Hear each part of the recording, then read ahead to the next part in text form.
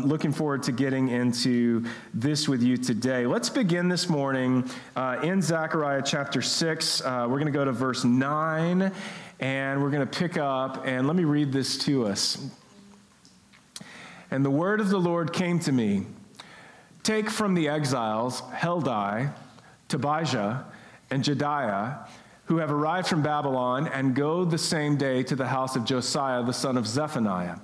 Take from them silver and gold, and make a crown, and set it on the head of Joshua, the son of Jehozadak, the high priest. And say to him, thus says the Lord of hosts, behold the man whose name is the branch, for he shall branch out from his place, and he shall build the temple of the Lord.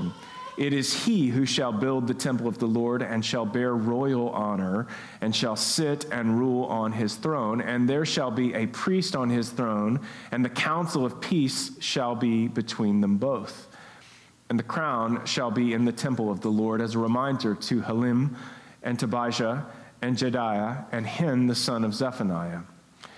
And those who are far off shall come and help to build the temple of the Lord. And you shall know that the Lord of hosts has sent me to you, and this shall come to pass if you will diligently obey the voice of the Lord your God. And this is the word of the Lord. So let me just give us quickly a recap. The last 3 weeks we've been exploring this book of the prophet Zechariah, and thus far we have seen that Zechariah, who was also a priest, had been sent by God to encourage the returned exiles of Judah to remain faithful to the Lord and to continue the work of rebuilding the temple in Jerusalem. So the people of Judah had been exiled and carried away from Jerusalem for 70 years under the Babylonians and King Nebuchadnezzar, and they had destroyed the place. But now the people have returned, and they're starting the process of rebuilding. And in particular, the Lord has called them to rebuild the temple. In week 1 of this study, we saw that God's primary call was this: return to me, and I will return to you. It was sort of a conditional statement. If you will return to me, I will return to you.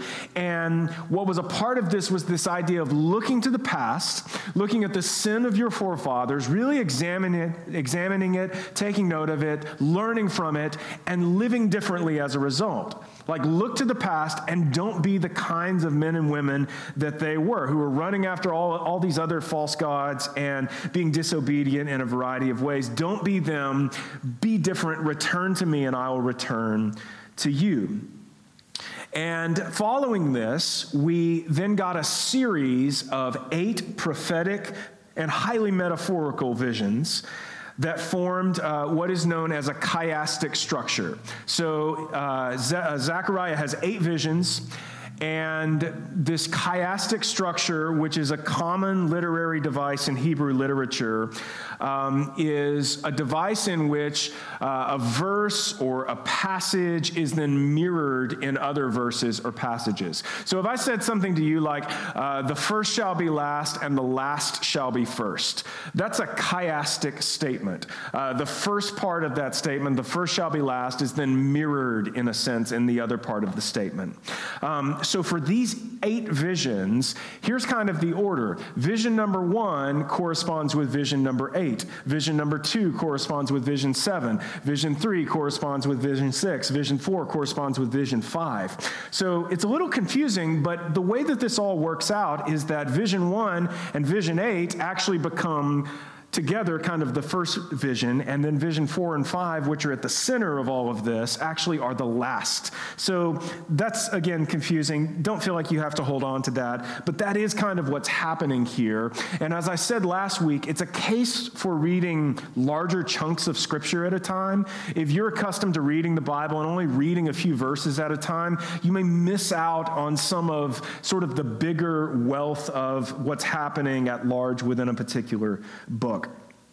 Just to jog your memory a little bit, visions 4 and 5, which are the last visions, were about the two primary leaders of Judah at this point. The two men who had been tasked by God with leading the people to rebuild the temple. And those men were Joshua, who is not the Joshua who led the Israelites into the promised land, right, in the time of Moses. This is a different Joshua.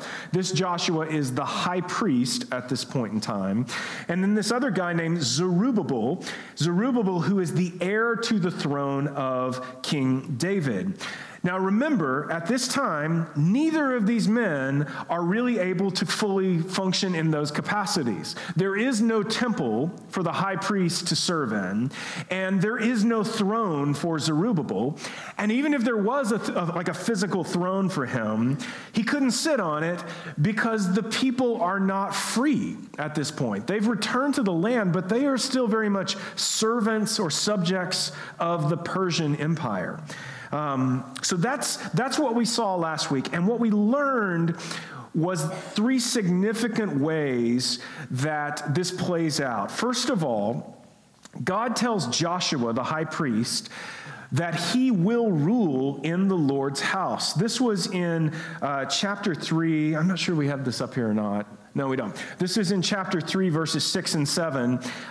In this vision, the angel of the Lord solemnly assured Joshua, "Thus says the Lord of hosts, if you will walk in my ways and keep my charge, then you shall rule my house and have charge of my courts, and I will give you the right of access among those who are standing there." So God tells Zechariah in this vision, Joshua the high priest will rule in the house of the Lord, even though it's a pile of rocks at this point. Like, they've really only done some foundational work on the temple at this point in time. He says that will happen. And then secondly, in this vision, God says that Zerubbabel, the Davidic heir, that he will complete the rebuilding of the temple. That's in chapter 4, verse 9. It came to pass only 4 short years later, after Zechariah wrote these words, it actually happens, and we learn about that in the book of Ezra. And you can read about it in Ezra chapter 6. It's really sort of miraculous how it all comes to pass, how the financial resources are laid out, how the manpower comes to be, and the Persians actually play a significant role in making that happen.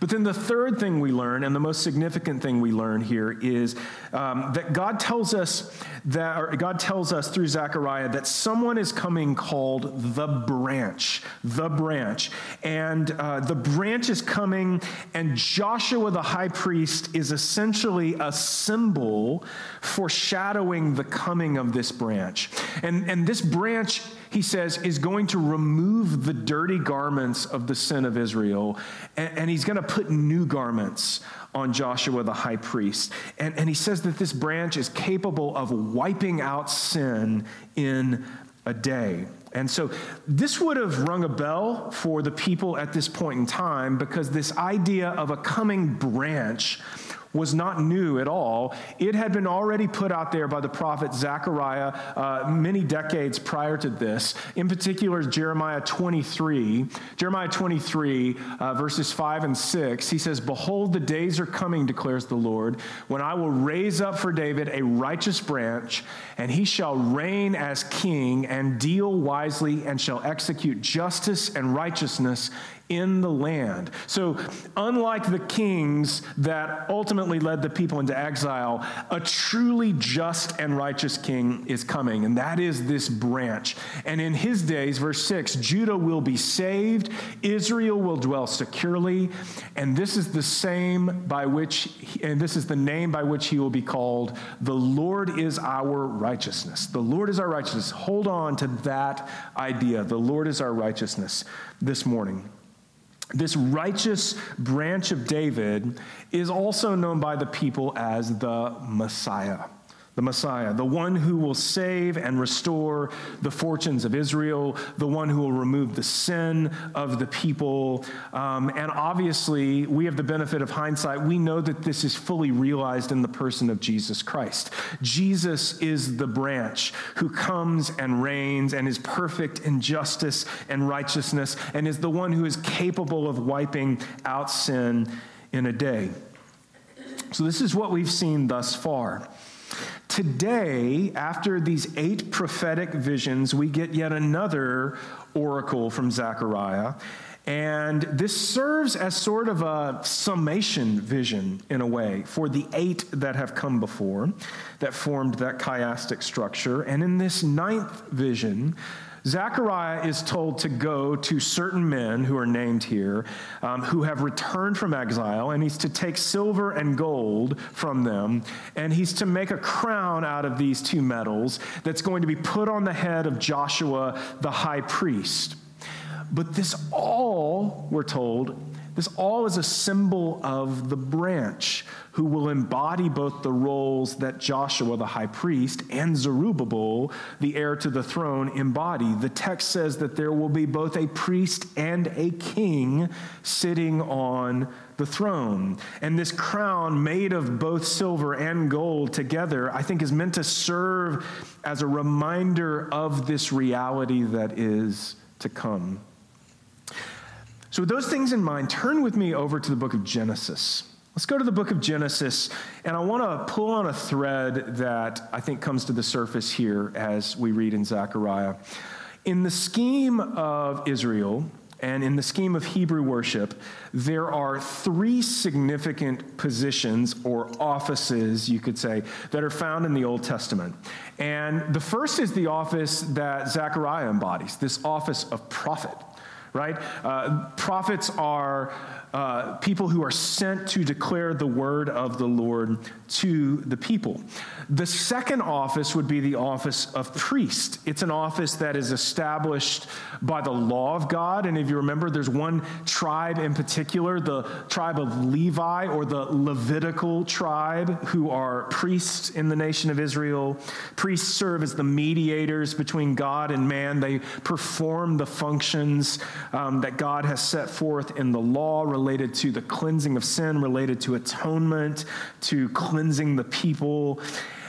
And then there are kings who are tasked with steering the sort of socio-political kingdom itself, steering it ideally with justice and righteousness. And yet we know throughout most of the history of Israel and Judah, the kings did not steer with justice and righteousness.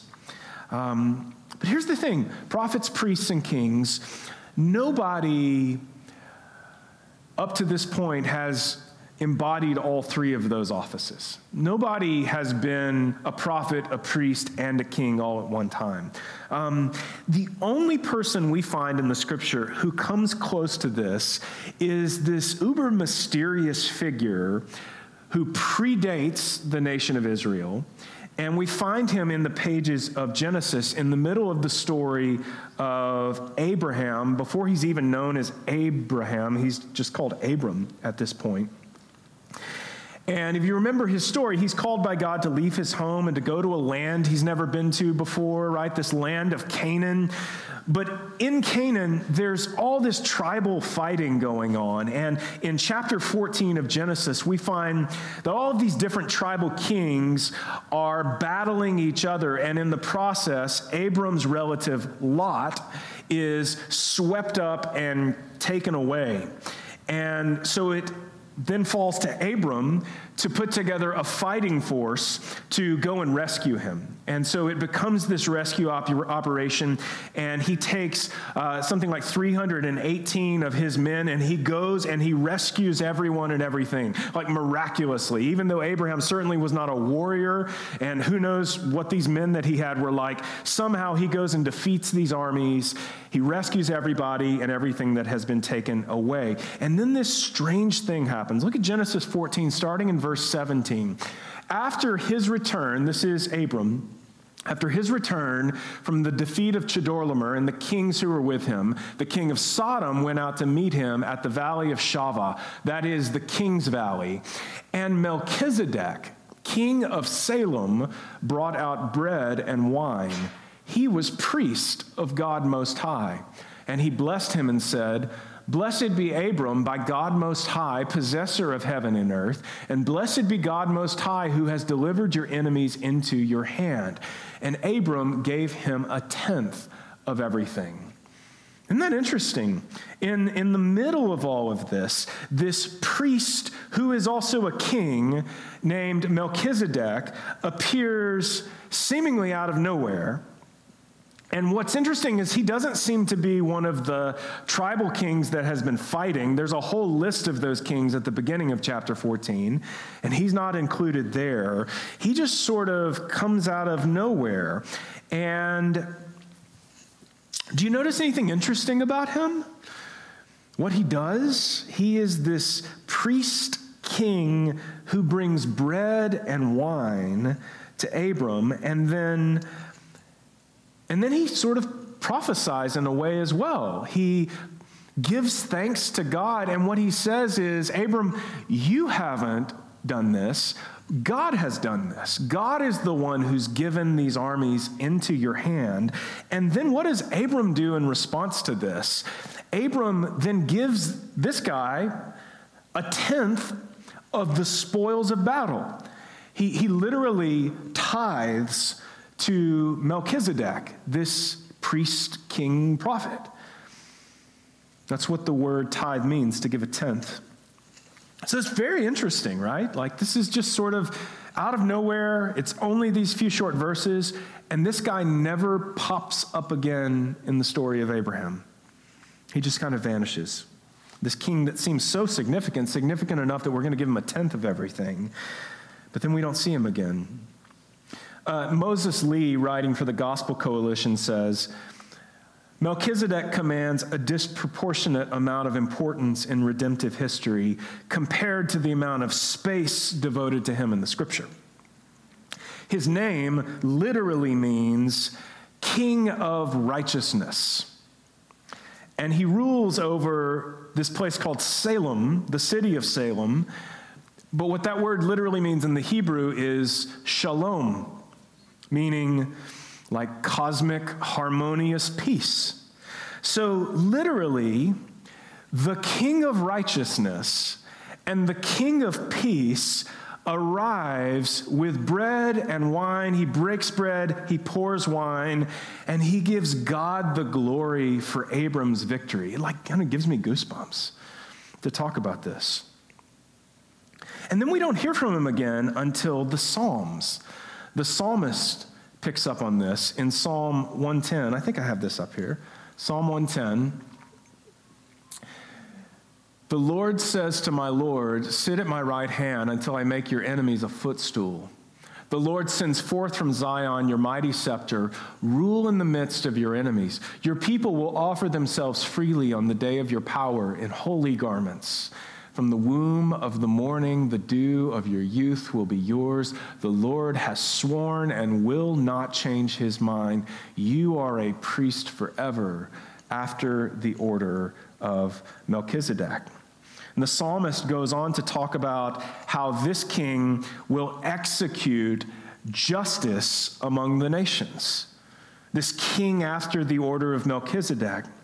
And then, from there, we don't hear about him really again until we get into the New Testament. And then the writer of Hebrews picks up this thread. Hebrews 6, he says, he's talking about Christ here. He says, we have this as a sure and steadfast anchor of the soul, a hope that enters into the inner place behind the curtain. So the inner place behind the curtain is that room in the center of the temple, right? The center of the temple, which sometimes is called the Holy of Holies or the most holy place, the place only accessible to the high priest, only accessible after ritual cleansing. You've probably heard the stories that they would literally tie a rope around the high priest, so if he's not really fully cleansed and he goes into this place and the presence of God strikes him dead, the other priest can just kind of drag him out of there, right? They don't have to go in after him.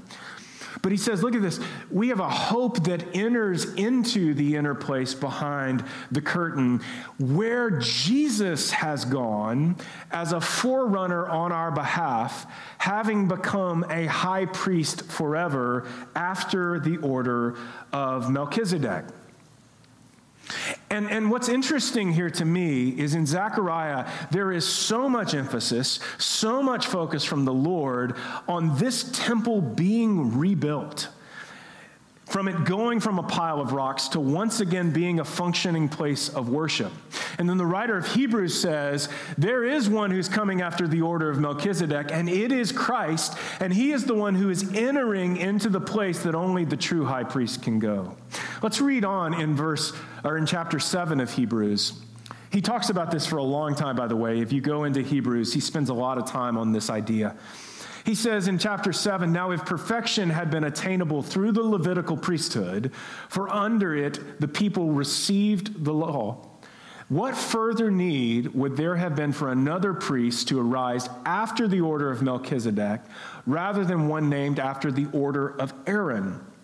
So he begins by differentiating between two different priesthoods. One is a priesthood based on the law of God that God gave to Moses, the Levitical priesthood. But then he says there's this other priesthood, and it's this priesthood after the order of Melchizedek.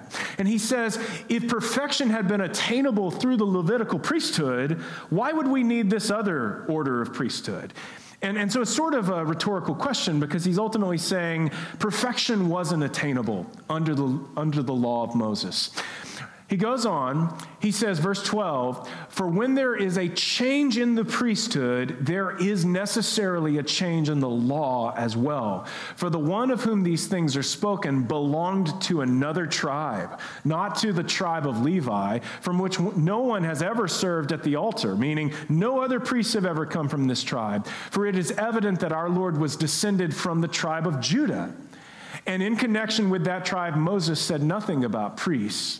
This becomes even more evident when another priest arises in the likeness of Melchizedek, who has become a priest, look at this, not on the basis of a legal requirement, meaning he's a priest not because the law says he's a priest or because his lineage says he's a priest. He's become a priest by the power of an indestructible life. For it is witnessed of him, and here he quotes the psalm, you are a priest forever, after the order of Melchizedek. For on the one hand, a former commandment is set aside because of its weakness and uselessness, for the law made nothing perfect. But on the other hand, a better hope is introduced, through which we draw near to God. So what he's doing here is he's wrestling with the fact that the law that was given to Moses, which was so critical and so important, is fulfilled in Christ. And so if I've grown up as a Hebrew and this law of Moses has been made so clear to me and has seemed so important to me, it's so difficult now for me to treat it as something that has been fulfilled and that there now is this new law to be found in Christ. And yet the writer of Hebrews says that's exactly what's happening. And this new high priest is not like one of the old high priests, right? He's not a high priest because the law says he is or because he comes from a specific tribe. Instead, he's a different kind of high priest. He's a high priest after the order of Melchizedek. So the writer of Hebrews says you basically have the Levitical priesthood, but then you have this other priesthood ordained by God, and it's different. And he says there's in this separate order, not established by the law, that's a part of another tribe. He says in it, like when we get to Christ, the thing that makes it efficacious is the fact that it is based on his indestructible life. It's not based on law. It's not based on lineage. It's based on his resurrection, is what he's saying. It's based on the fact that he died and then came back from the dead. So he says it shouldn't be surprising when one after the order of Melchizedek is the priest and king, right? Like he's no longer bound to the old law. And he says through Christ, a way better hope has now been given to us. Better than the old law, because the old law couldn't perfect anybody or anything. Everybody still had to come every year at Yom Kippur, the Day of Atonement, right? And have their sins cleansed. And then we would just have to do it over and over again. He says, but now we have this priest king who, when he atones for your sins, it's done. It's fulfilled. It's perfect. You don't have to get a do-over. You don't have to keep it going from year to year. It's a better hope. God told Zechariah to make a crown of silver and gold and to put it on the head of Joshua the high priest. But Joshua was only a symbol. He was only a forerunner. He was only a foreshadowing of what was to come. Why? Well, what made Joshua a priest? What made Joshua a high priest? He was a priest because the law said he was a priest. He was a priest because of his lineage. He wasn't a priest because of his indestructible life. He was a priest after the order of Levi, but Christ is a priest after the order of Melchizedek, which makes him a king as well. And the beauty of all of this is that it is only through Jesus, it is only through him that we have any hope of drawing near to the throne of God. We do not have by nature indestructible lives, right? We are flawed and fallen and sinful and people who have great need, and yet a king arrives seemingly out of nowhere, and he breaks bread and he pours wine and he gives glory to God, and through this priest king, we find salvation. Because he takes his righteousness and through his sacrifice, he freely gives it to us. The Lord is our righteousness. I have no righteousness of my own, Scripture says. You have no righteousness of your own. Instead, we need righteousness that is external to us. We need righteousness to be given to us if we're in any way going to be reconciled to God. And what the Scripture teaches is that Jesus is the one who lays this righteousness on us. He takes his indestructible life and he lays it on top of our destructible life. And the crazy thing is it's not a facade. It's not like a costume that I wear. It actually becomes my reality. That I become the thing I am not because of what Christ has done through his resurrection, through his indestructible life. It becomes my reality and my future. It becomes your reality and your future through faith in Christ. Let me leave us this morning with Paul's words. I'm going to read this to us. It's not going to be on the screen. Paul's words in Ephesians 2. Because I think he does an incredible job of getting at what we're talking about here. And you were dead in your trespasses and sins in which you once walked, following the course of this world, following the prince of the power of the air, the spirit that is now at work in the sons of disobedience, among whom we all once lived in the passions of our flesh, all of us, carrying out the desires of the body and the mind, and were by nature children of wrath like the rest of mankind. But God, being rich in mercy, because of the great love with which he loved us, even when we were dead in our trespasses, made us alive together with Christ. By grace you have been saved, and raised us up with him and seated us with him in the heavenly places in Christ Jesus, so that in the coming ages he might show the immeasurable riches of his grace and kindness toward us in Christ Jesus.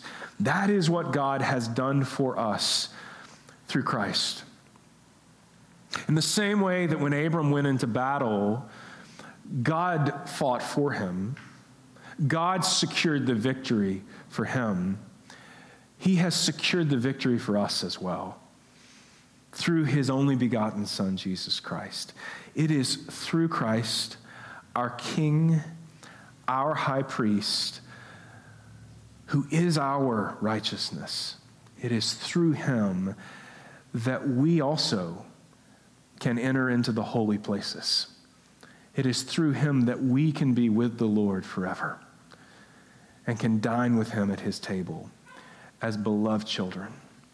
And that is worthy of not just our thanks and not just our songs and not just our statements of praise, but it's truly worthy of us saying, Lord, you have all of me. I am yours. Let us go to him in prayer this morning. Father, as always, we thank you for the truth of your word. And I pray, God, as we explore all these different areas of the Scripture and the nature of Christ as both our King and our high priest, the one who mediates on our behalf, the one who goes before you on our behalf, I pray, Lord, that you would truly illumine our minds and our hearts to this reality in a way that results in life change. That we would no longer be the kinds of people that Paul was describing, people who were dead in our trespasses and sins, or people who were just slaves to our flesh or slaves to the whims of our bodies, but rather that we would be people who have received grace and who have been made new, who've truly been born again. Father, help us to examine our hearts this morning. And God, reveal to us the areas of our life that we have not returned to you. Just like you called the people of Israel to return to you and you would return to them, God, show us the places in our hearts that we're trying to keep for ourselves. And Lord, teach us how to be open-handed with those things. Teach us how to trust you. And I pray that in that we find life unlike anything we've ever experienced before. We ask this in the name of Jesus. Amen. Would you stand with us this morning?